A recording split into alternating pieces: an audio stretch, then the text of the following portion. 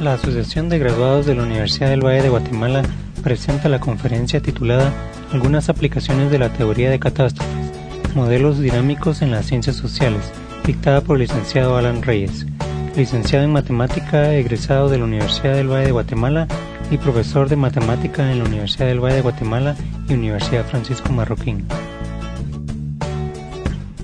Muy buenas noches.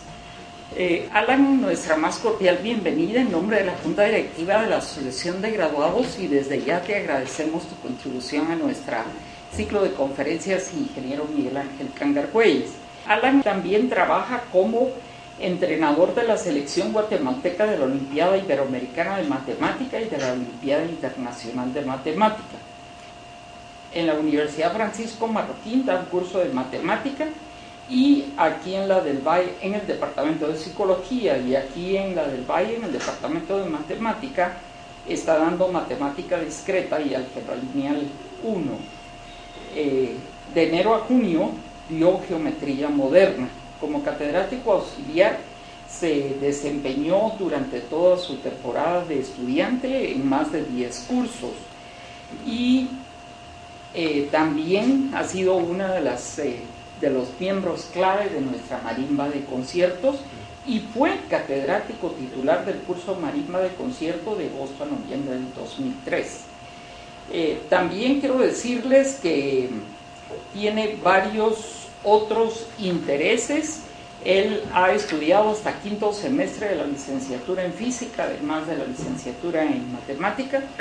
Llegó al quinto semestre de la licenciatura en arqueología y tiene cursos libres de música, física, química y computación. Es graduado del Liceo Guatemala. También se ha desempeñado como scout y fue asistente de proyectos en el proyecto arqueológico Cancún en la temporada de campo 2004. Ha publicado su tesis y tiene 3 artículos en preparación, siempre acerca de la teoría de catástrofes, 2 de ellas, y uno de un estudio algebraico de los sistemas de parentesco. Ese suena bien interesante también para presentarlo, ¿verdad? Quiero pues dejar en el uso de la palabra a Alan, y bienvenido. Muchas gracias. Bueno, buenas noches. Bueno, la mayoría ya me conocen, no sé si es lo que has conocido. Entonces, bueno, la idea de la conferencia de hoy es, bueno, hablar un poco sobre el tema de tesis que yo trabajé y extenderlo un poquito más.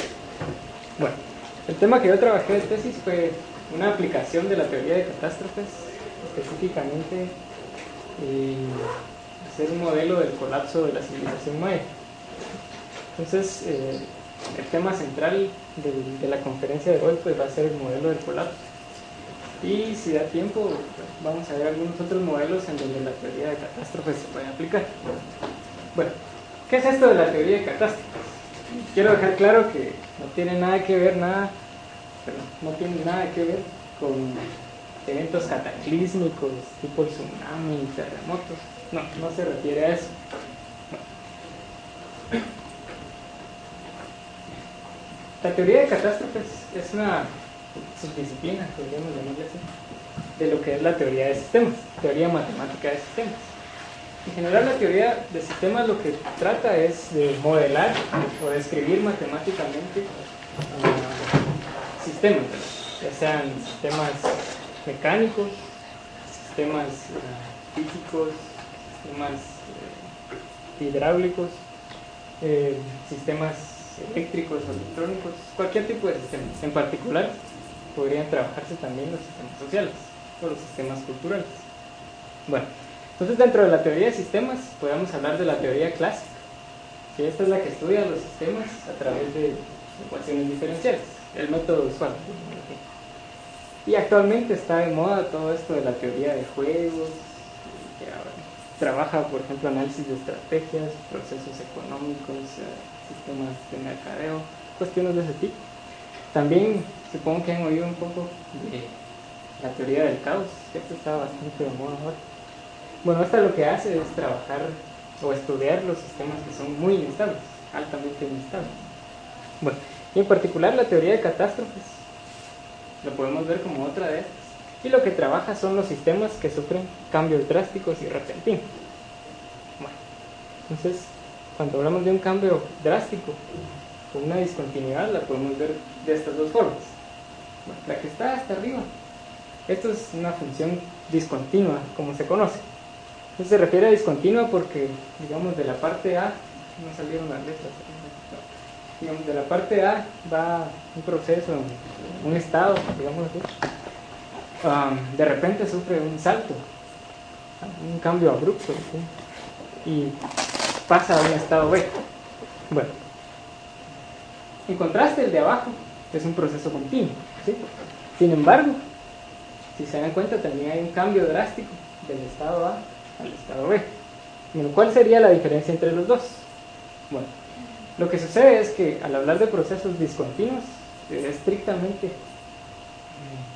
estaríamos hablando como el proceso que está arriba. El problema es que esos son muy difíciles de trabajar. Por ejemplo, cuando uno trabaja la matemática de este tipo de singularidades, de las discontinuidades, uno tiene la dificultad de que hay que trabajar con derivadas, y el problema es que las derivadas en estos puntos no existen. Entonces, bueno, ¿cómo hace uno si quiere evitar ese problema para estudiar esto? Entonces, una forma puede ser estudiar un proceso discontinuo a través de un proceso continuo, pero que sufra un cambio drástico. Entonces, la teoría de catástrofes en realidad lo que hace es estudiar discontinuidades a través de continuidad, ¿sí? Lo único es que es una continuidad, ¿sí?, que tiene cambios drásticos, así como en la parte de abajo. Entonces, la teoría de catástrofes fue desarrollada por el matemático francés René Thom, es el señor que aparece ahí. Bueno, y él lo que hizo fue, originalmente su idea era tratar de moldear o modelar formas que adoptaban, por ejemplo, las células en sus primeros momentos de formación. Bueno, ustedes saben que en los primeros momentos viene una célula y se empieza a dividir, y luego cada una de estas subcélulas empieza a tomar una estructura particular, y empieza a juntarse con otras y definir estructuras más complejas, que luego es lo que van a servir para como los organelos y sistemas de un organismo. Entonces este señor lo que quería era describir de alguna forma los fenómenos estos de aparición de formas. Entonces ahí estamos hablando de un proceso discontinuo. Hay una aparición de repente de una forma que antes no había. Entonces él lo que trató es de describir geométricamente estas formas que pueden surgir repentinamente. Bueno, voy a hacer un cambio así, algo drástico ahorita. Ese tu cambio es como ejemplo. No, es que no tengo todo el material junto, entonces, bueno, es para que no nos salgamos del tema, cambios drásticos. Entonces, bueno, la teoría de catástrofes es un tema muy difícil, o sea, conlleva mucha matemática compleja, ¿sí?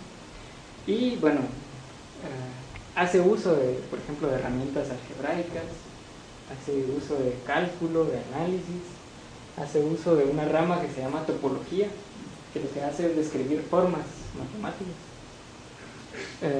Bueno, hace uso de un montón de cosas.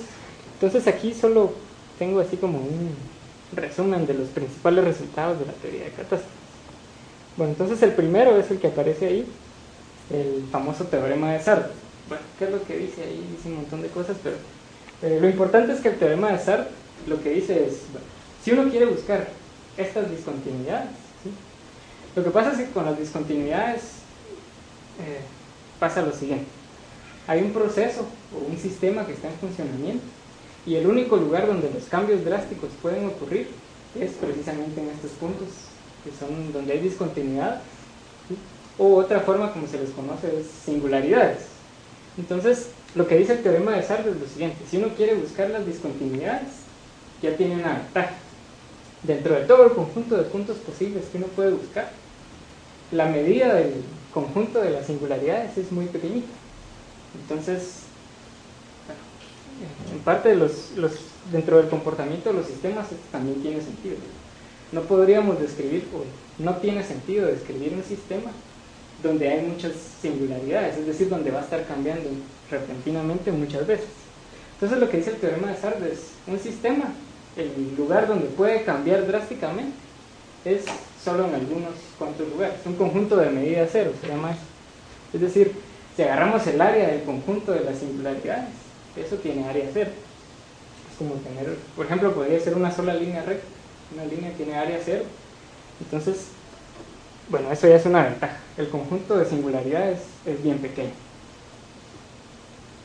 Luego, el otro teorema, que es este teorema de Winding, lo que dice es lo siguiente. Bueno, por ejemplo, para el caso de un sistema de dos variables, ¿sí? Solo pueden haber tres tipos de singularidad, ¿sí? O tres tipos de mapeos discontinuos. Y uno es ese que tenemos ahí arriba. O sea, por ejemplo, tenemos un plano y lo transformamos en el mismo plano. Es decir, en este primero no hay cambios drásticos. Si se dan cuenta, todos los puntos se están quedando donde estaban antes. Bueno, ahí no hay cambios drásticos. Esa es la primera forma. Si representamos geométricamente la segunda forma, ¿sí? Entonces un mapeo de estos que andamos buscando, una singularidad de estas que estamos buscando, geométricamente puede adoptar la forma como de una hoja semidoblada, una hoja que está así arqueada. Ese es el segundo tipo. Y el tercer tipo, que es el más complicado, ¿sí? Es, bueno, si transformamos un plano, el tipo más complicado de singularidad que podría aparecer es esta, que tiene forma como de un doblez, ¿sí? Como doblez así extraño. Entonces, esto es para los sistemas más sencillos, sistemas de dos variables. Entonces solo pueden haber tres comportamientos posibles: que el sistema sea bien portado, digamos, y que no hayan cambios drásticos.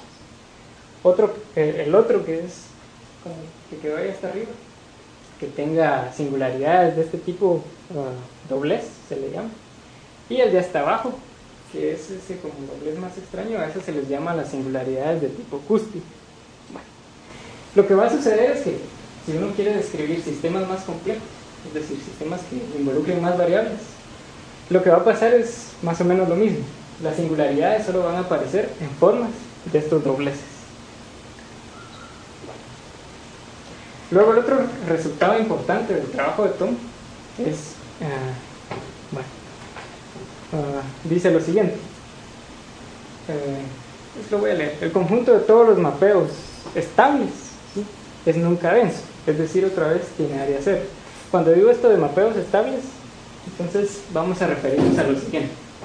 Un sistema no nos interesa que sea inestable. Por ejemplo, pensémoslo en un tipo de, una descripción de un sistema de mercados. Pues imagínense que la bolsa de valores de Nueva York se mueve a través de sus puntos que son inestables. No le conviene, ¿sí? Obviamente los puntos inestables son los puntos peligrosos, podríamos decirlo así. Y estos son los que va a hacer que hayan pérdidas considerables. Entonces, todo sistema vamos a suponer que se mueve a través de sus puntos de equilibrio, de sus puntos estables. Entonces, el teorema de Tom lo que dice es lo siguiente: todos los mapeos que son estables, ¿sí?, el número de mapeos que son estables es bien pequeño en comparación con todos los mapeos que pueden ocurrir. Entonces ahí ya tenemos otra ventaja. Si partimos de la hipótesis de que vamos a describir un sistema y el sistema se mueve solo en sus puntos estables, los mapeos que vamos a poder estudiar, o los mapeos que debemos estudiar, son bien pocos. Y encima, si a estos mapeos les buscamos sus singularidades, ya sabemos que las singularidades también ocurren en un número muy pequeño. Entonces, esto de la hipótesis de que un sistema se mueve a través de sus puntos estables, eso lo vamos a conocer como la hipótesis de estabilidad estructural. Es decir, todo sistema vamos a suponer que tiene una estructura estable, se mueve solo en los puntos donde es estable. Bueno, y el último, que es el teorema principal de del dobles, ¿sí? Este es el teorema poderoso. Entonces este lo que hace es, está dividido en 4 partes. Lo primero me caracteriza la forma en que puede ocurrir una singularidad. Entonces, una singularidad tiene desdobles sí, solo sí, una cosa que aparece ahí como codimensión es finita. Esto de codimensión se refiere nada más al número de variables. Entonces lo que me está diciendo es que las singularidades van a tener desdobles o dobleces si el número de variables es bien pequeño, y solo cuando el número de variables es bien pequeño. Esto también es otra ventaja. Imagínense que nosotros queremos describir un sistema y el sistema es muy complejo. Si el sistema es muy complejo, tendríamos que meter muchas variables para tener más o menos una idea de cómo se comporta todo el sistema. Pero meter muchas variables, bueno, por una parte, obtenemos la ganancia de que describimos el sistema de una forma más adecuada. Pero por otra, no es conveniente, porque al meter muchas variables, el trabajo se vuelve engorroso. Entonces, el objetivo de hacer un modelo en general es tratar de describir el comportamiento de algo usando pocas variables o haciéndolo de la forma más sencilla posible. Entonces, lo que sucede es que nosotros, bueno, más adelante lo vamos a ver, cuando modelamos un sistema, lo vamos a hacer con la menor cantidad de variables que se pueda. Claro, el modelo va a ser solo una representación a medias, ¿sí? No va a ser una representación completa, pero esa es la idea de un modelo, simplemente que nos dé una idea de cómo se comporta un fenómeno. Bueno, la segunda parte es que me dice, bueno, me caracteriza cuándo dos dobleces o cuándo dos singularidades van a ser iguales. La tercera parte me dice de qué forma van a ser las singularidades. Y la última me da una expresión, ¿sí? Una expresión para todas las singularidades posibles. O sea, este teorema es el que hace todo. Me dice cuándo voy a encontrar singularidades, ¿sí? Cómo puedo decir yo si son iguales o no, y la forma que van a tener. Bueno, entonces, ¿qué quiere decir todo eso? Ahorita lo vamos a ver. Bueno, algo interesante es que la clasificación de singularidades que hace Tom bajo su hipótesis de estabilidad estructural tiene algo interesante, y es que, por ejemplo, si estamos describiendo un sistema que depende solo de una variable, en este caso solo vamos a poder encontrar un tipo de catástrofe. Si tiene dos, vamos a poder encontrar dos tipos de catástrofe. Si hay 3 variables en juego, 5 tipos de catástrofe, y así. Hasta para 4 variables hay 7 catástrofes diferentes, y para 5 variables hay 11 catástrofes diferentes. De 6 en adelante, Tom ya no hizo, no sé si ya no hizo el trabajo o se le complicó mucho, pero de todos modos su objetivo era dar una clasificación de las singularidades de las catástrofes para números de variable muy pequeños. Bueno, algo interesante es que estas catástrofes no dependen de cómo se relacionan las variables, solo dependen del número de variables que están en juego, y esta es otra ventaja también. Por ejemplo, en un fenómeno que es muy difícil describir cómo interactúan las variables, entonces una ventaja es que podemos, a través de esta teoría, es que podemos describir los cambios drásticos sin necesidad de conocer cómo se afectan las variables entre sí. Entonces, aquí están las 7 catástrofes para 4 o menos variables. Entonces se le dan los nombres. Los nombres dependen del dibujo que representa. El problema es que hay unas que se pueden graficar y otras que uno se las tiene que imaginar porque usan muchas variables. Bueno, entonces, de aquí las más importantes son la catástrofe cúspide, ¿sí? Que es la que tenía un doblez, ¿se acuerdan? Y la catástrofe mariposa. Esa la vamos a ver más adelante. Las otras, bueno, son igualmente importantes, pero lo que sucede con estas dos catástrofes es que son las que más se han utilizado para modelar situaciones que presentan discontinuidades. Bueno, entonces aquí me dan los nombres y me dicen qué forma van a tener las singularidades. Entonces aquí hay otro cuadro, y más o menos, digamos, si uno estuviera modelando algo con esas catástrofes, podemos encontrar una interpretación de tipo espacial y una interpretación de tipo temporal. Entonces, por ejemplo, para la catástrofe cúspide, más adelante la vamos a... veámosla de una vez. Esta es la catástrofe cúspide. Si se dan cuenta, ahí aparece el doblez. Es como que tuvieran una hoja y a la mitad de la hoja le hacen un doblez, pero la otra mitad la dejan así como está. Entonces, esta es, digamos, de las más sencillas. Las otras son de imaginar. Entonces, por ejemplo, para esa catástrofe, interpretaciones que se han hecho, por ejemplo, es si uno estuviera describiendo por ejemplo, un sistema de mercados, otra vez, usamos el mismo ejemplo. Entonces, por ejemplo, el hecho de ese doblez que tiene ahí, ese se puede interpretar en ocasiones como una falla del sistema. En otras ocasiones se podría interpretar como un surgimiento positivo del sistema. O si estamos trabajando con interpretaciones temporales, por ejemplo, podría tratarse de una separación, el sistema se parte en dos subsistemas más pequeños, o una unión, caso contrario, ¿verdad? O que se genera un campo. Bueno, esta interpretación la vamos a entender más con el modelo que vamos a ver a continuación. Revisemos.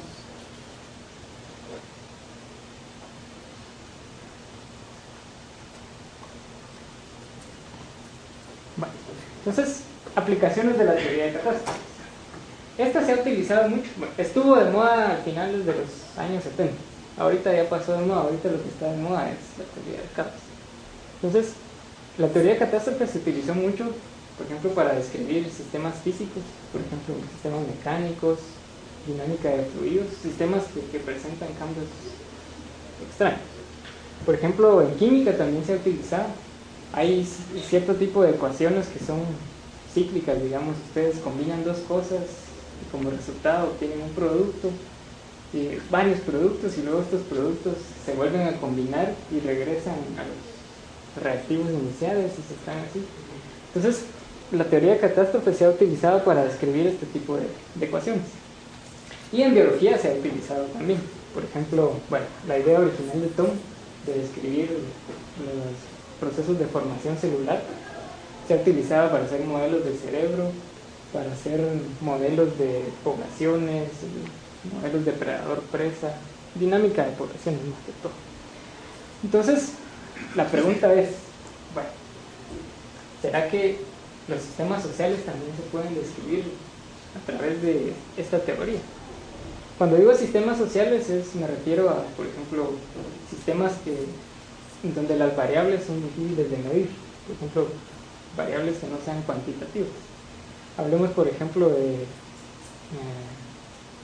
decisiones gubernamentales, por ejemplo, cambios de opinión pública, yo no sé. Por ejemplo, ¿qué pasa? Más que todo, viene una civilización, empieza a desarrollarse, alcanza su auge y eventualmente colapsa. Entonces, por ejemplo, modelos de este tipo, ¿qué variables van a utilizar?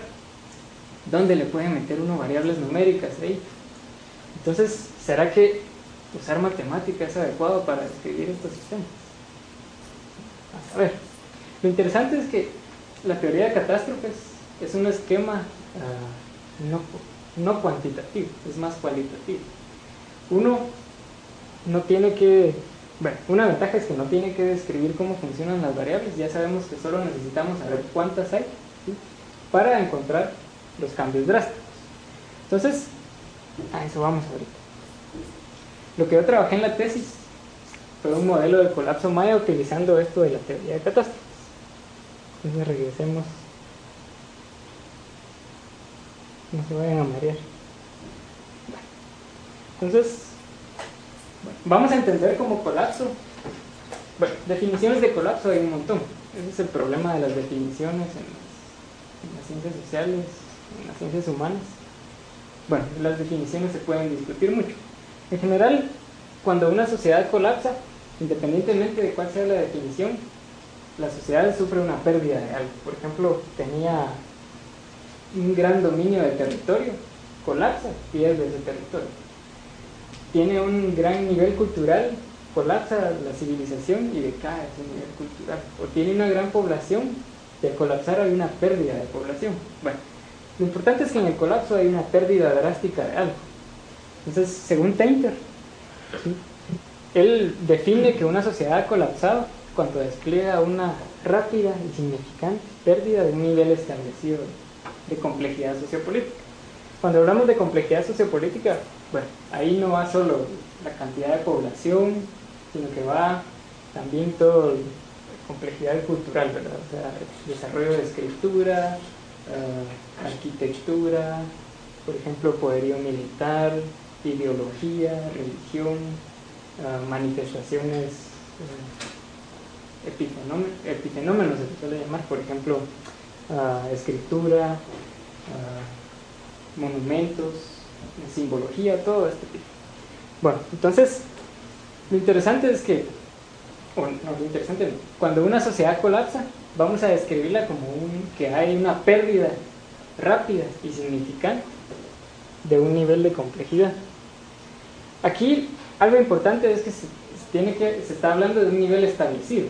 Por ejemplo, tiene una sociedad y está en desarrollo y mantiene ese nivel que ha alcanzado a través de su desarrollo, y luego hay esa pérdida. Un ejemplo que suele dar Painter de un caso que no es colapso es... ¿Qué tal están ustedes de historia? Bueno, por ejemplo, cuando después de la caída del Imperio Romano, ¿sí?, hubo intentos todavía de restablecer subimperios, digamos así. Por ejemplo, uno podría ser el Imperio Carolingio. Entonces, ¿qué pasó con el Imperio Carolingio? Eran 4, no recuerdo bien, eran como 4 gobernantes y al final, bueno, no funcionó. Hubo una decisión ahí en 4 partes.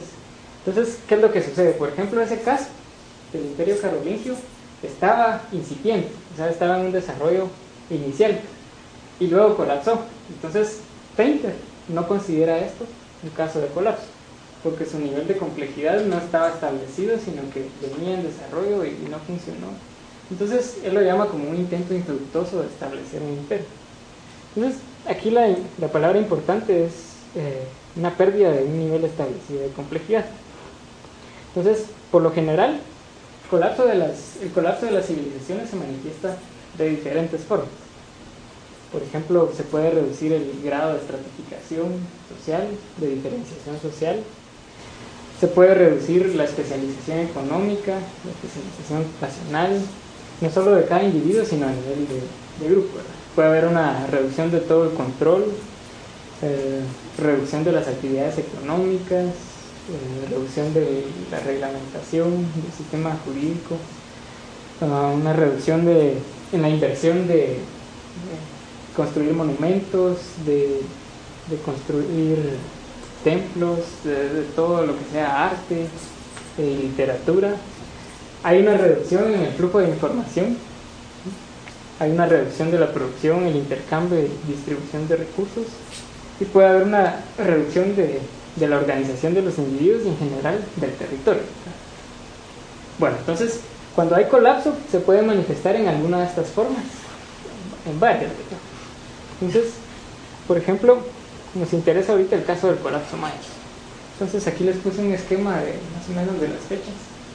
Entonces, por ejemplo, al final del periodo clásico, el clásico tardío que dice ahí, el clásico tardío empieza más o menos en el año 550 después de Cristo y suele terminar más o menos en el año 900. Entonces uno marca esa fecha del año 900 porque es como la fecha donde del promedio, más o menos así, de las ciudades mayas del periodo clásico, cuando colapsaron estas ciudades. Las primeras empezaron a colapsar más o menos en el año 750, 760 y hasta el 910, 920 más o menos, no recuerdo bien.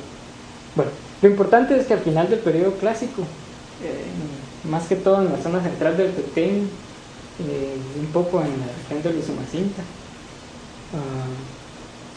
de repente las ciudades, en el registro arqueológico, se ha descubierto que hay una interrupción no solo ocupacional, sino de las características que definen el periodo clásico. Entonces algo pasó ahí, ¿verdad? Entonces en este caso, las manifestaciones del colapso se han interpretado como las siguientes. Entonces ha habido un abandono de las estructuras residenciales y de las estructuras administrativas. Por ejemplo, hubo un cese de la restauración y levantamiento de monumentos funerarios, o sea, las pirámides, y de las actividades rituales. Dejaron de manufacturar registros históricos. Hay un cese de la manufactura de los objetos de élite, digamos jade, cerámica fina, piedras preciosas, bueno. Y hay un cese en el uso del sistema de calendario. El sistema de calendario continúa después en el periodo posclásico, pero ya en una versión diferente. Entonces, digamos, las características propias del periodo clásico de repente desaparecen. ¿Sí? También hay una migración de la población. ¿Sí? Los centros, los núcleos de población se mueven hacia otro lugar. Por ejemplo, se van hacia la península de Yucatán. Y durante el periodo posclásico, el núcleo de la civilización maya está en la península de Yucatán. Y el Petén está, no totalmente, pero bastante inactivo. Y lo interesante es que el colapso ocurre en un periodo relativamente corto. Digamos, yo les mencioné ahí entre el año 790 y el año 910, van como 100, 150 años. Bueno, en comparación con la trayectoria de toda la civilización, que serán más de 1000 años, 150 años es un periodo bastante corto. Entonces, aquí tengo una reseña, esto tal vez no tiene mucho que ver, pero bueno, dentro de las causas de colapso se ha hablado de que hay una pérdida de los recursos, digamos, causas ecológicas. Por ejemplo, se ha hablado también de que se estableció una nueva base de recursos y que fue infuncional. Se ha hablado también de catástrofes o de eventos cataclísmicos que no se lograron superar. Bueno, hay muchas teorías, diversas teorías. Por ejemplo, se ha hablado de insuficiencia por parte de la clase gobernante. Se ha hablado de competencia con otras sociedades complejas, un conflicto de clases. Por ejemplo, los agricultores ya no querían seguir procurando de alimento a toda la población porque a ellos les quedaba menos, entonces un tipo de revolución o algo así. En general se ha hablado también de disfunción de las instituciones sociales. También se ha mencionado un poco de factores místicos, algo que tiene que ver con la ideología. Esto de la ideología es interesante porque, por ejemplo, dentro de la cosmovisión maya, el tiempo es cíclico. Entonces, por ejemplo, ellos hablan de que hay una creación del mundo, pasa un tiempo y eventualmente a llegar a cierto tiempo el mundo se acaba el mundo, ocurre algún evento cataclísmico y se acaba el mundo y empieza otra vez. Entonces, dentro de estos periodos de catástrofes, digamos, resulta que a finales del clásico tardío se han hecho estudios y coincide más o menos con uno de estos periodos de 52 batunos, algo así, no recuerdo. Bueno, pero entonces eso se ha hablado también como una causa de colapso, una causa de tipo ideológico. Bueno, podríamos hablar de una concatenación de varios de estos eventos o de factores puramente económicos. Bueno, yo soy más de la idea de que el colapso fue una situación de tipo sociopolítico, es decir, ya sea porque la gente estuvo descontenta con la clase élite o apareció eventualmente al final del clásico la clase élite empezó a crecer y esto generó, por ejemplo, más presión sobre la carga tributaria, más presión sobre los trabajadores. Bueno, en general, más que una causa ecológica, yo soy partidario de que fue una situación sociopolítica, una falla sociopolítica. Entonces, modelos del colapso se han hecho bastantes.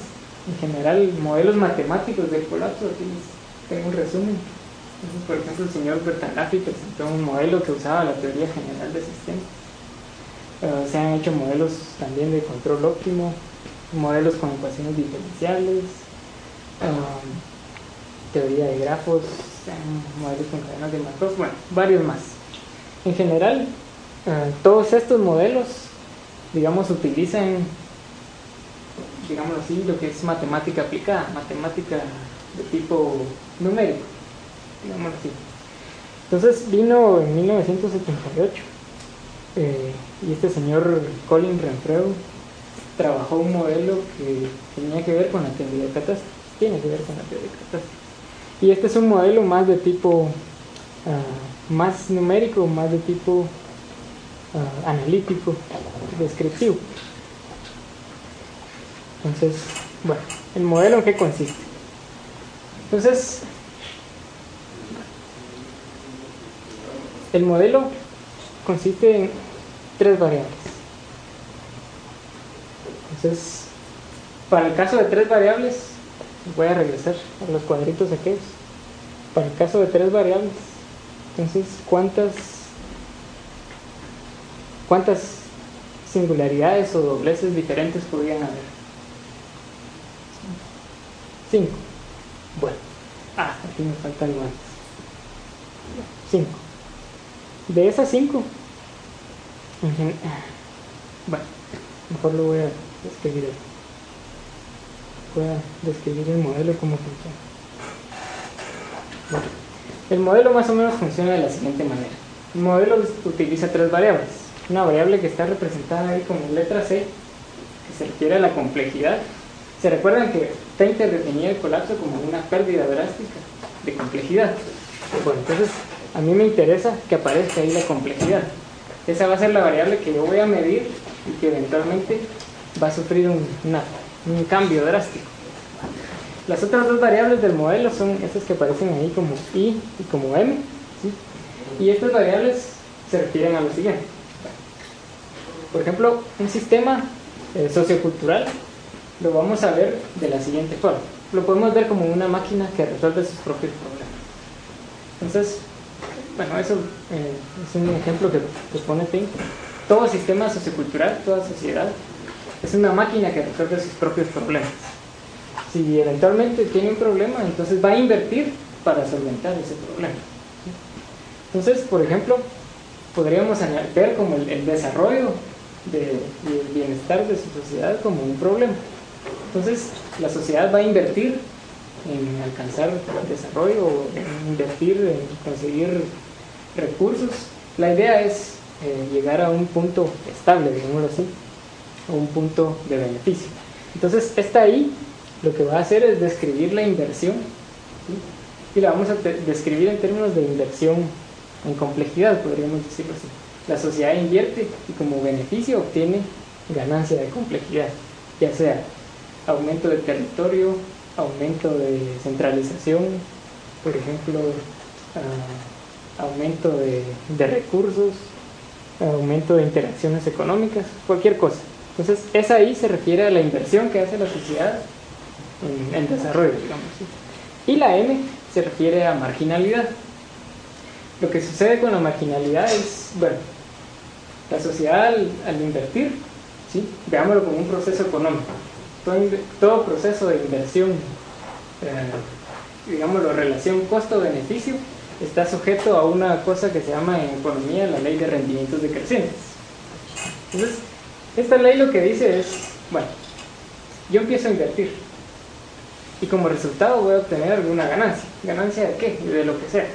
Bueno, pensémoslo así en términos de horas de estudio. Ustedes estudian 1 hora porque tienen un examen y como ganancia obtienen ¿qué? Conocimiento o aprehensión del conocimiento. Bueno, ¿qué pasa si estudian una segunda hora? Bueno, obviamente van a aumentar en ganancia, van a aprender un poquito más, pero ya van a estar cansados, entonces van a aprender menos que lo que aprendieron en la primera hora. Imagínense que estudian otra hora más todavía, una tercera hora. Siempre va a haber una ganancia, pero esta ganancia cada vez se va a ir haciendo más pequeña. ¿Por qué? Porque uno está más cansado. Entonces imagínense que eventualmente si uno siguiera estudiando y estudiando, llegaría a un punto en el que colapsa, ¿no? Bueno, se queda dormido o se podría enfermar, así en un caso así muy extremo. Bueno, entonces este comportamiento de rendimientos decrecientes tiene esta forma. Para ustedes invierten algo y ese algo les cuesta un costo 1, digamos, y como resultado obtienen un beneficio 1. Entonces, el caso extremo, digamos, es cuando ustedes alcanzan el punto más alto y es cuando ustedes estudian y obtienen ese beneficio. Pero si se dan cuenta, cada vez el beneficio que van obteniendo es más pequeño. ¿Qué pasa si se pasan de ese punto crítico que está ahí? Si ustedes todavía estudiaran más, ya están cansados y estudian más. Entonces, en vez de recibir un beneficio, puede ser que se reciba un contrabeneficio, digamos así. Es decir, hay un retorno de los beneficios. Entonces, la ley de rendimientos decrecientes se refiere a eso. Entonces, en una sociedad, cuando invierte en desarrollo, siempre es un proceso de costo-beneficio. Está sujeto a la ley de rendimientos decrecientes. Entonces, por ejemplo, ¿qué es lo que va a suceder? La sociedad va a invertir en recursos y eventualmente se van a acabar los recursos. Si no prevé la situación, se van a acabar los recursos. Entonces, una forma de evitar esto, de torear este problema, podría ser cambiar la base de recursos. Entonces, por ejemplo, invierten, alcanzan un beneficio, siguen invirtiendo y se pasan del punto crítico y hay una reducción de los recursos. Entonces, por ejemplo, una estrategia de la sociedad podría ser hacer una innovación en tecnología para producir más rápido o para hacer que se desperdicie menos, o un cambio en la base de recursos, cualquier cosa, un invento o una innovación. Entonces, otra vez le va a permitir hacer creciente su nivel de beneficio, pero eventualmente el problema va a volver a suceder, ¿sí? O sea, siempre va a estar sujeto a la ley de rendimientos decrecientes. Aunque lo logre evitar una vez, más adelante voy a volver a encontrar el mismo problema. Y si lo logro evitar de alguna u otra forma, con otra innovación, más adelante se vuelve a topar uno con el mismo problema. Bueno, entonces, regresando al caso de Colas. Entonces, ¿qué es lo que sucede cuando una sociedad invierte? Entonces, como está sujeta a la ley de rendimientos decrecientes, va a empezar a alcanzar, digamos, va a empezar a subir su beneficio, pero cada vez va a ser menor. ¿Y esto cómo se refleja? Bueno, se podría reflejar en la otra variable, que es la variable M. Esa variable M es un factor humano, ¿sí? Entonces, por ejemplo, esa variable M se refiere a la marginalidad. La marginalidad es la diferencia, digámoslo así, en la distribución de recursos. Lo podemos ver de esa forma. Entonces, ¿qué es lo que va a suceder? Si la sociedad empieza a invertir, ¿sí?, es porque entonces va a hacer que los agricultores, digamos, o los que sustentan a la población, trabajen más. Por ejemplo, bueno, yo quiero producir más, entonces le tengo que aumentar la carga de trabajo a todos, ¿sí? Y, por ejemplo, entonces va a empezar a haber un descontento. Este descontento es el que estamos midiendo a través de la variable M, ¿sí?, la tercera variable. Bueno, entonces ahí están las tres variables: la complejidad, la inversión que hace la sociedad y la marginalidad que resulta de esta inversión. Bueno, entonces, ¿qué sucede con estas variables? Esto se me había olvidado. Las variables I y la variable M las voy a llamar yo como variables de estado. Variables control. Estas variables simplemente me van a servir para describir el comportamiento del sistema. La variable complejidad, que es la que a mí me interesa que haya o que tenga, o la que a mí me interesa estudiar si tiene un cambio drástico, que es la complejidad, esa la voy a llamar una variable de control, ¿sí? Entonces regresemos a los cuadritos aquellos que teníamos hace un rato. Bueno. Entonces, si se dan cuenta, ahí hay una columna que dice dimensión C y dimensión X. Bueno, la dimensión C se refiere a la cantidad de variables que hay de control en el espacio de control. En el caso del modelo del colapso hay dos: la variable I y la variable M. Bueno, y la dimensión X es el número de variables de estado. En el caso del modelo del colapso solo hay una, que es la C. Bueno, entonces, para una variable de estado y dos variables control, ¿cómo sé yo que ocurren las discontinuidades? Entonces, el teorema de Thom me asegura que las discontinuidades únicamente pueden ocurrir en la forma del cúspide. Bueno, entonces, por eso es que aquí, en el modelo, si yo quiero analizar el comportamiento discontinuo, tengo que usar la catástrofe cúspide. Entonces, ahí la ventaja. A mí no me interesa saber cómo se interrelacionan la variable C la complejidad, con la inversión, con la marginalidad. Eso puedo yo desconocer, ¿sí? Lo que me interesa es que hay 3 variables y entonces ya sé que las discontinuidades van a ocurrir precisamente en esta forma. Bueno, entonces veámoslo así. Esto no va a ser. Por ejemplo, analicemos otra vez el caso de la innovación. Esto nos va a servir para ejemplificar cómo funciona el modelo. Entonces, bueno, analicemos el primer caso. Imagínense que una sociedad se somete a un problema. Bueno, tiene un problema y como estrategia hay una innovación tecnológica que lo salva de esa estrategia. Entonces, esa innovación va a tener un costo, pero también va a tener un beneficio. Entonces, imaginemos el caso 1. El caso 1, ¿sí? La variable X lo que va a representar es la cantidad de innovación que va a hacer la sociedad. Por ejemplo, la cantidad de cambios. Una X muy grande va a representar que va a ser lo mayor posible por hacer ese cambio. Y una X muy pequeña representa que la sociedad va a tratar de evitar hacer ese cambio. ¿Sí? Bueno, y la otra variable phi que está ahí es el beneficio. Entonces, imaginemos una situación en la que el costo de la innovación es muy alto y el beneficio es poco. ¿Qué le conviene a la sociedad más? Bueno, si me cuesta mucho hacer la innovación y no voy a obtener un mayor beneficio, me conviene mejor quedarme con la tecnología que tengo ahora. Entonces, bueno, esta sería una distribución de lo que le conviene más a la sociedad. A la sociedad le conviene quedarse mejor en valores pequeños de X, hacer poco cambio. ¿Sí? Veamos el caso 2. Por ejemplo, ahora supongamos que el costo es bajo, el costo de la innovación es bajo, y en contraste el beneficio es bastante. ¿Sí? Entonces, en este caso a la sociedad le conviene hacer mucho cambio para recibir el mayor beneficio posible y con menor costo.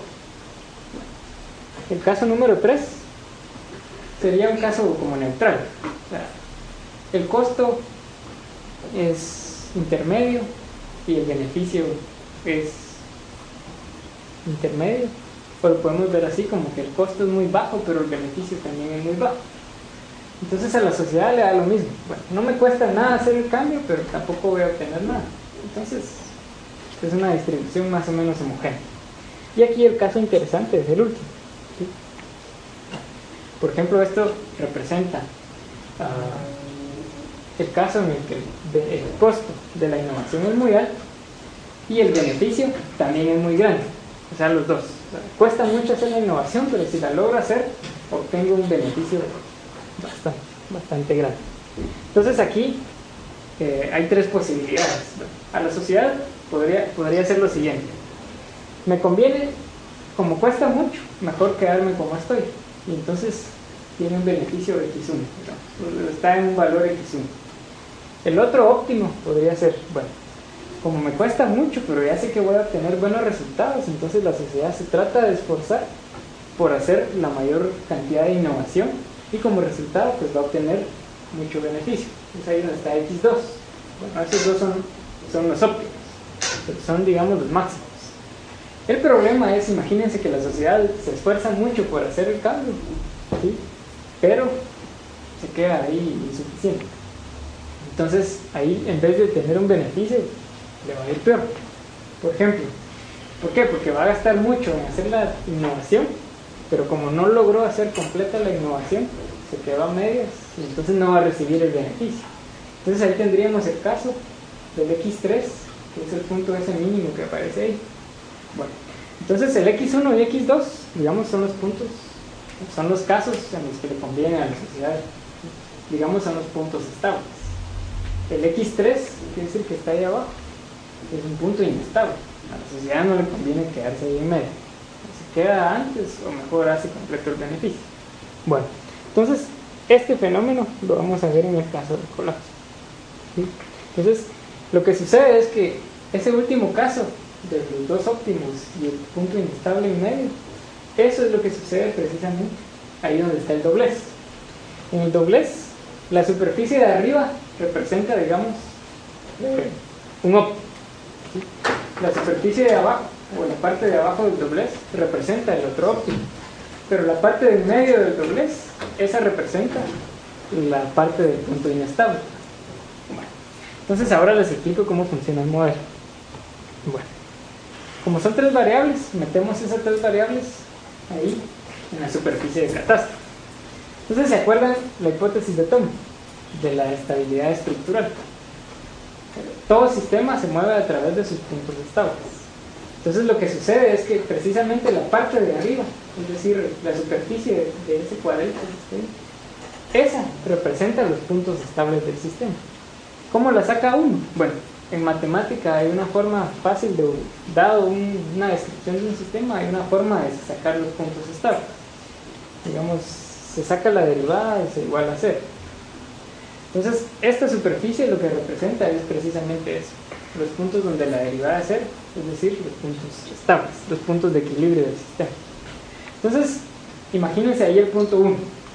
El punto 1 es caso de una sociedad, digámoslo, una sociedad sencilla, es decir, la estratificación social es muy poca. Por ejemplo, solo hay, dámoslo así en términos de una tribu, solo hay un jefe y todas las demás personas tienen el mismo nivel de jerarquía, es decir, solo el jefe y los demás, una sociedad sencilla.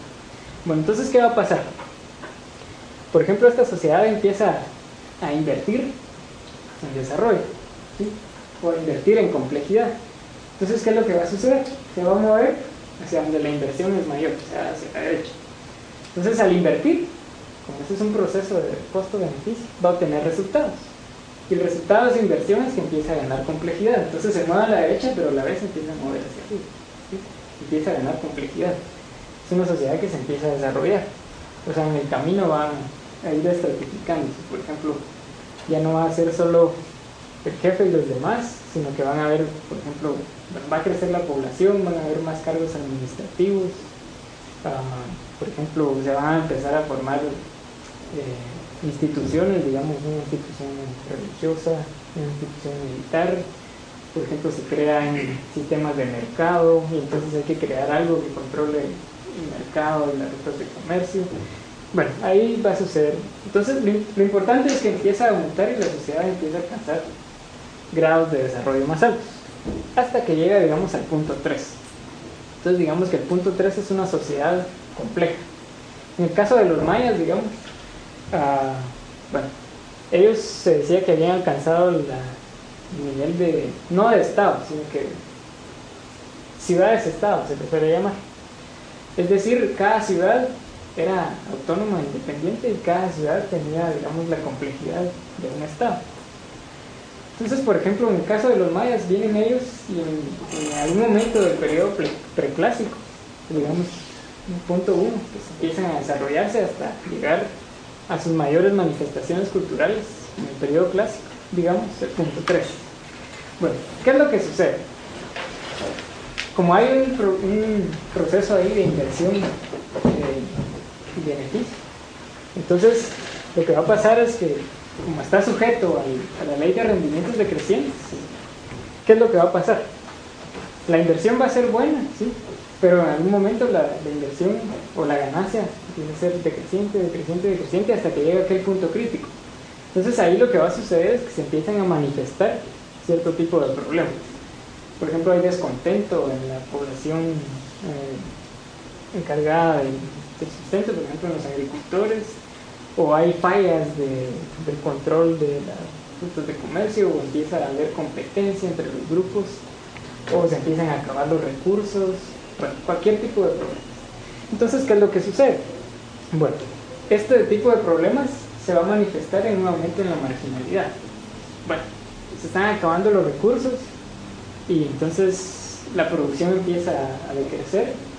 ¿Qué es lo que sucede? Entonces el cacique o el gobernante se va a quedar con más de los recursos que se produjeron y a la población trabajadora le va a dejar muy poco. Entonces ahí empieza la marginalidad, ahí hay una diferencia en la distribución de recursos y empieza el descontento. Entonces, a la vez que el sistema va alcanzando desarrollo, a la vez empieza a mover hacia este lado, empieza a aumentar la marginalidad. Bueno, entonces ¿Qué es lo que sucede? Digamos, estamos ahorita en el punto 4. Si la sociedad no prevé sus problemas, ¿sí? No prevé lo que va a suceder, entonces, bueno, ellos siguen invirtiendo. Pero ¿qué es lo que pasa cuando uno se pasa del punto crítico en un proceso de inversión? Empiezan a haber contrabeneficios. Entonces esto es lo que va a suceder aquí. Digamos, el beneficio de la inversión, que sería la complejidad, empieza a decrecer. Digamos, pasa del punto 4 al punto 5 al punto 6. Bueno, entonces empiezan a haber una degradación o una pérdida, pero una pérdida leve de complejidad.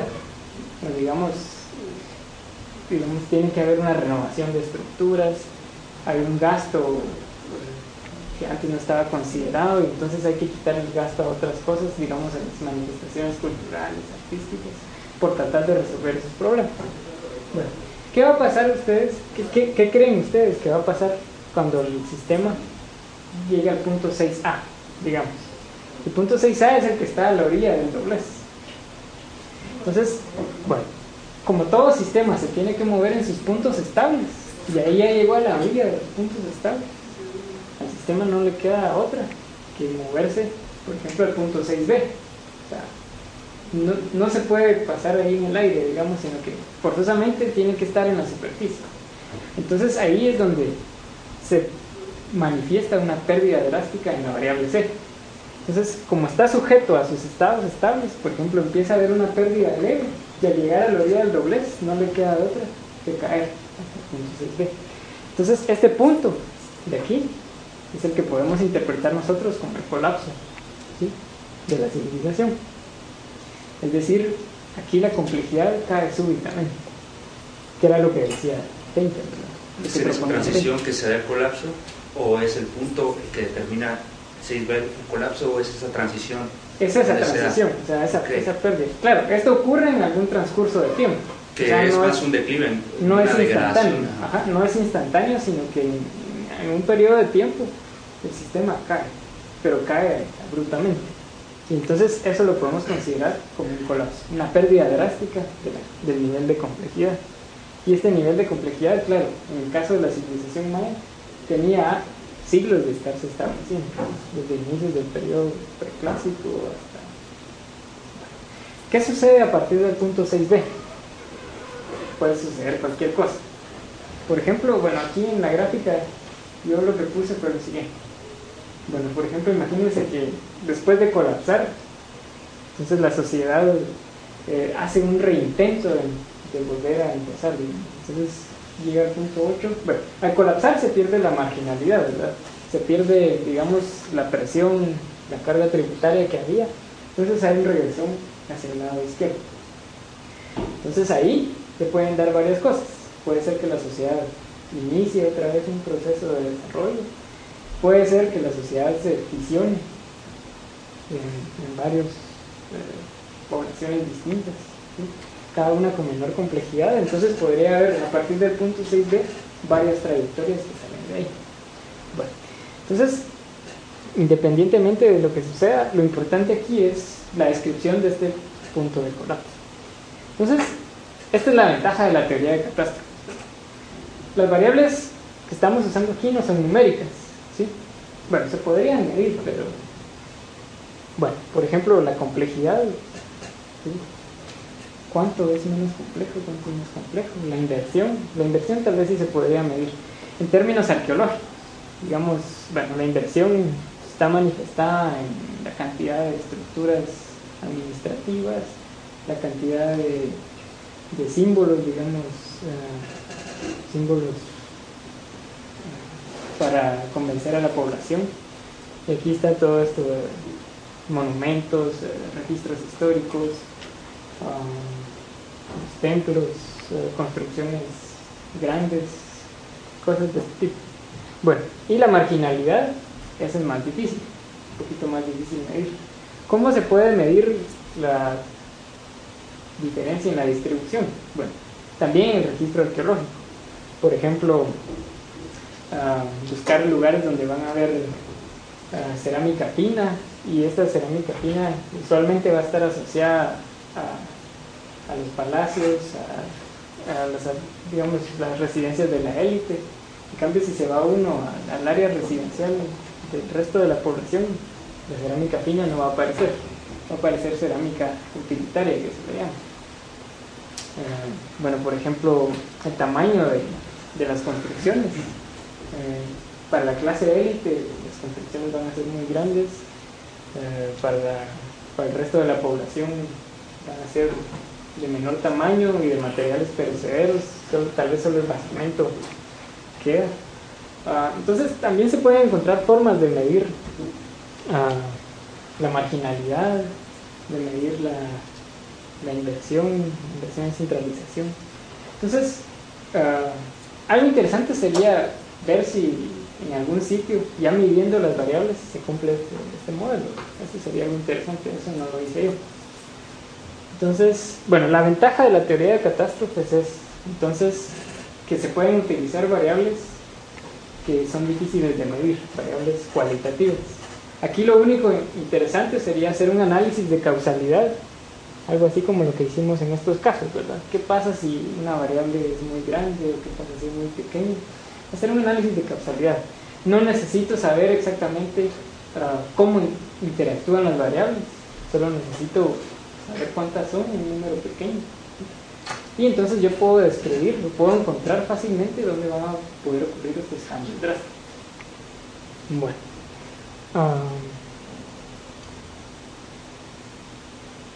Entonces, bueno, esto sería para el caso del colapso. Como ya me pasé bastante de tiempo, entonces solo les voy a contar también que este mismo tipo de modelos se han utilizado para describir, por ejemplo, cambios en la base de recursos, cambios en la base alimentaria. Por ejemplo,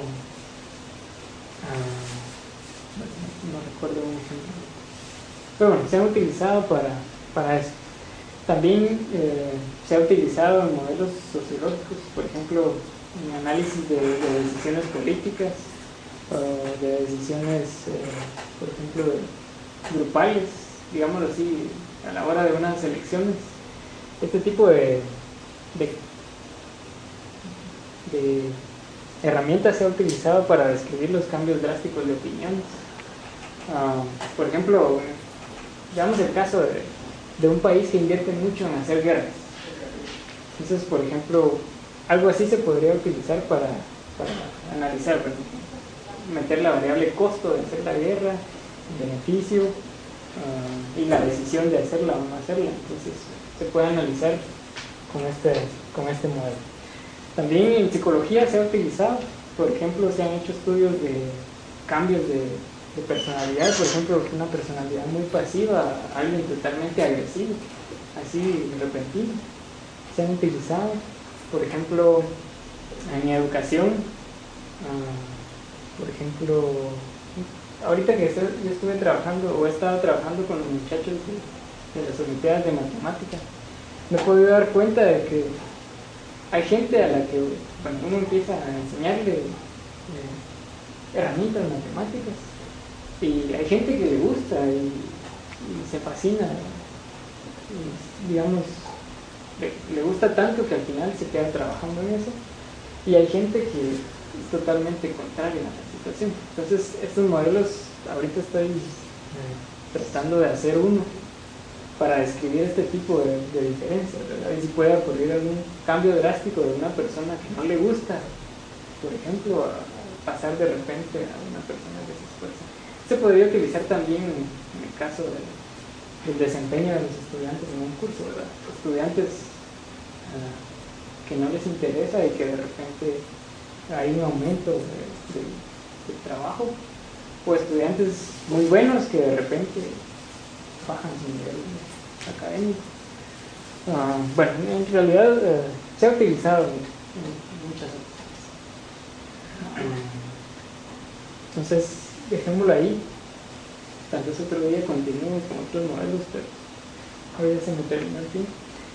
No sé si tienen alguna pregunta. ¿Sí? Dijiste que era una teoría con estudios cualitativos. ¿Cómo puedes aplicar derivadas o graficar esas cosas si son estudios cualitativos? Si son estudios cualitativos. Bueno, Lo que sucede es que eso era lo que les preguntaba yo. ¿Será que es válido usar matemática en modelos que están orientados a fenómenos cualitativos? Entonces, precisamente, esta teoría hace eso, ¿verdad? Bueno, hace un estudio matemático así totalmente complejo, pero al final el resultado importante es que, bueno, solo necesito conocer el número de variables, ¿sí? Y, digamos, hacer un análisis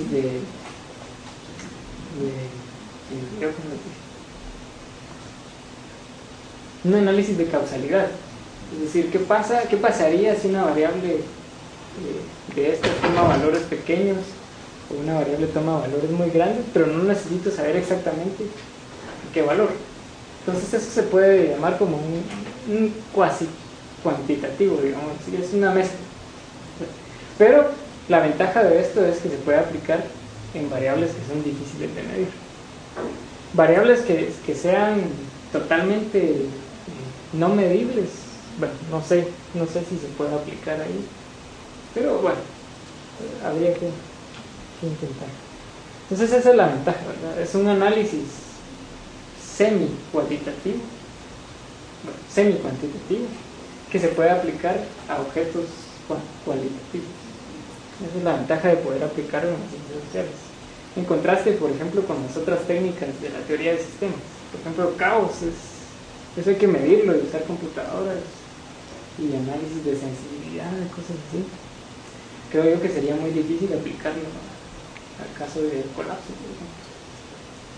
Entonces, lo que les decía yo es que, bueno, aun con que sea un modelo cualitativo, semi-cualitativo, no se debería quedar ahí. Sería bueno, ahora con datos, ver si en efecto, en el caso de los mayas, sucedió algo así como lo que describe el modelo.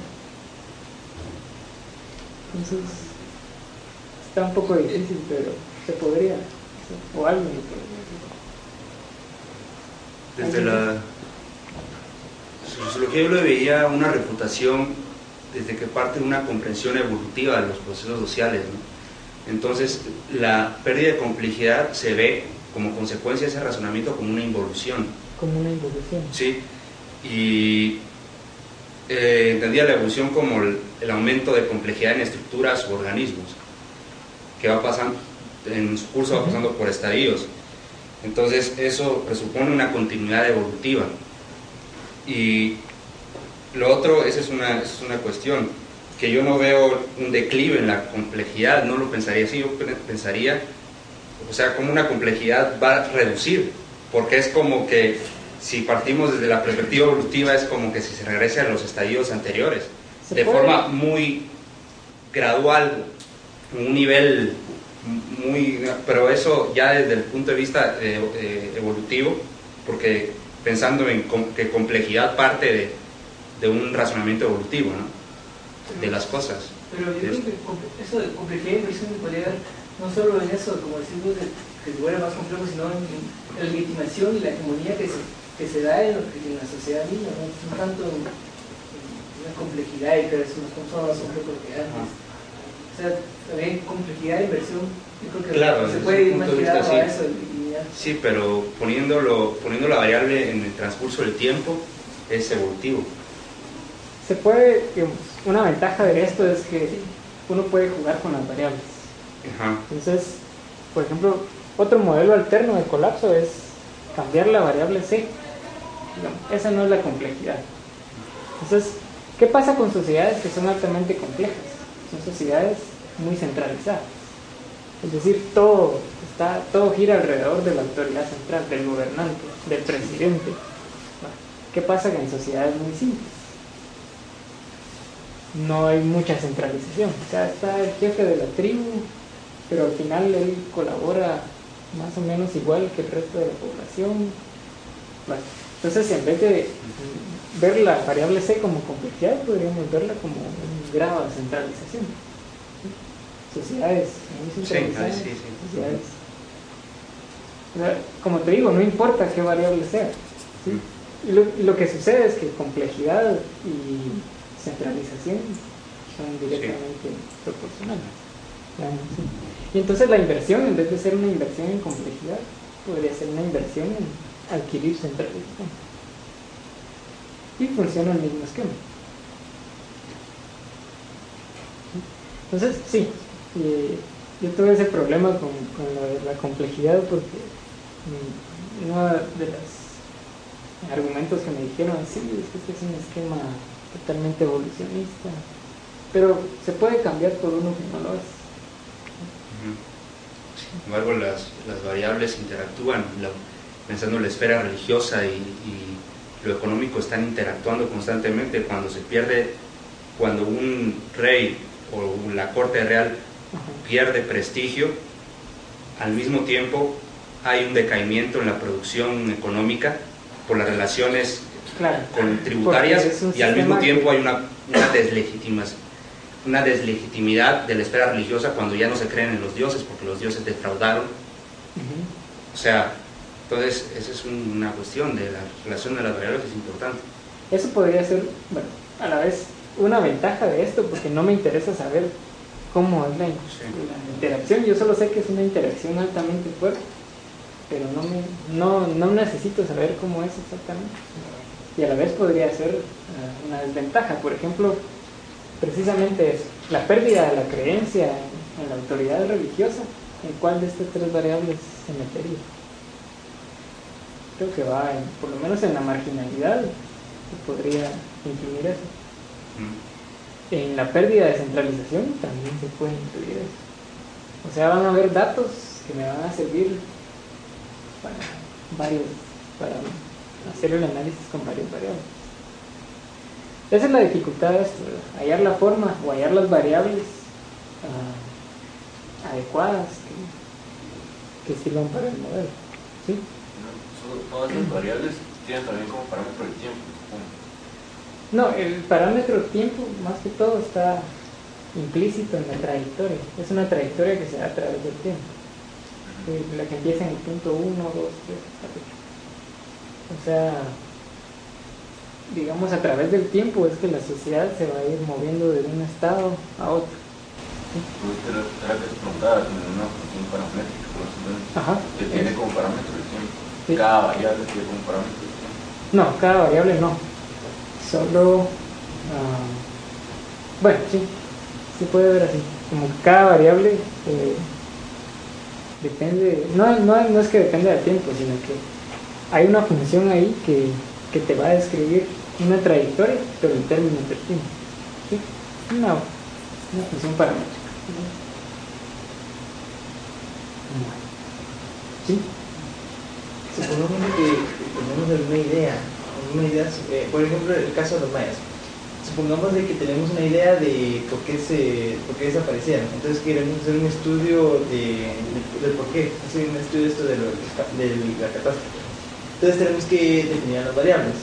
Pero puede ser de que el hecho que nosotros creamos, por ejemplo, la teoría que nosotros tengamos, que sea la razón por la cual desaparecieron, no sea la verdadera.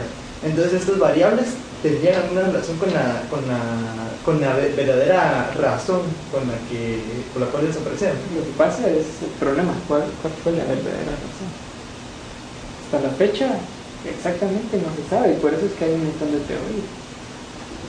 Entonces al final esto no pretende describir, no pretende dar las causas de cuál fue el colapso, sino solo de describir cómo pudo haber sido la trayectoria. De lo que sí hay certeza por evidencia es de degradación ecológica, ¿no? Del humus y todo en algunas esto, áreas, en algunas por ejemplo, áreas, en Copán, pero y lo otro es en el que Petexlatún, por ejemplo, ahí aparentemente hubo guerra. fue la guerra. Pero también lo otro es que hubo varios colapsos, ¿no? Sí. Y tampoco tenemos, partiendo de este esquema de descontinuidad, una forma de pensar una regeneración del sistema porque hubo una invasión. Entonces, hubo una temporalidad de regeneración, si puedo pensarlo así, que se dio para los colapsos que precedieron al final, que no tuvo esa etapa porque llegaron los españoles. Entonces hay que considerar eso, que tal vez pudieron haber resurgido. Yeah. Solo mi idea. seguramente lo has Sí, o pensado. sea, por ejemplo, por eso les decía yo, mi idea con este modelo era un evento completamente sociopolítico.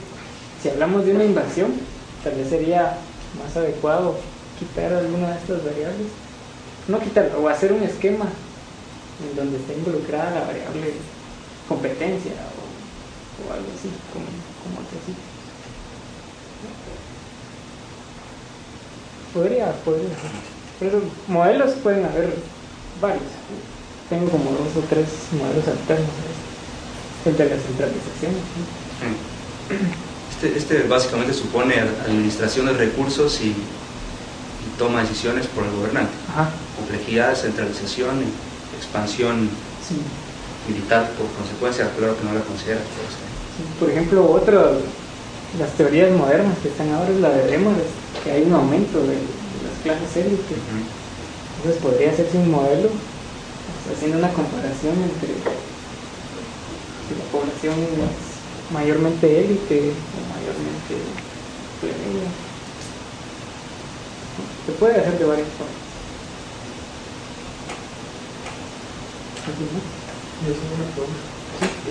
Mira, básicamente yo sé que el modelo que estás describiendo es para el entendimiento lógico de una sociedad basado, pero de una manera más como un todo funcional.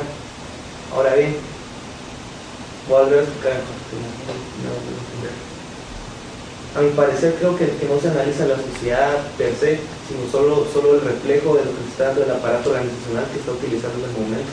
Entonces se restringe a un antes y un después, que es como cortar a la sociedad es tomar un inicio y un final como un sistema encerrado de funciones sin sentir ¿qué pasó en medio? No sé sí, es que tal vez yo veo a la sociedad como un constante devenir que está bien y va. Si yo por eso te lo digo como desde el principio, yo entiendo que es de análisis, es comprensión, ¿verdad? Pero creo que es más específico decir que este modelo viene aplicado al aparato organizacional que toma la sociedad en el momento. Pero es que por eso es un sistema social. Por eso es la comprensión del sistema social que es importante. Y por eso era solo la crítica de ponerle el nombre que se está analizando un aparato organizacional de la sociedad en el tiempo. O sea, no todos los aspectos, sino solo algunos.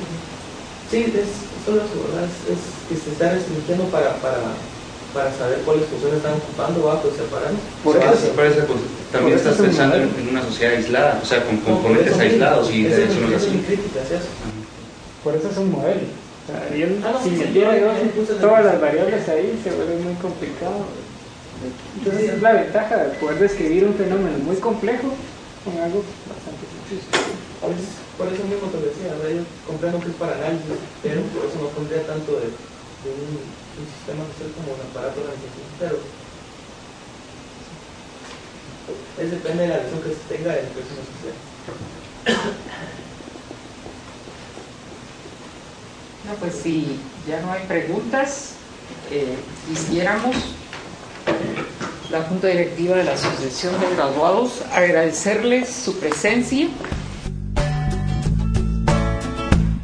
Esta ha sido una presentación de la Asociación de Graduados de la Universidad del Valle de Guatemala.